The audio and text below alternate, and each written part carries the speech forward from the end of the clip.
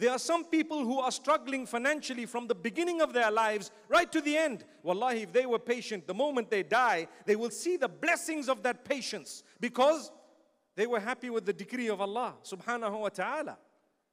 Oh Allah, you kept me suffering throughout my life, but I love you and I still love you. I haven't missed a salah. I've come closer and closer to you. Or the salahs I've missed, I've sought forgiveness for them, or I've recompensed them, etc. And now I'm trying to be the best possible person. Imagine when you die, Allah is waiting for you. Subhanallah, He's waiting for you. There is a better place. Subhanallah.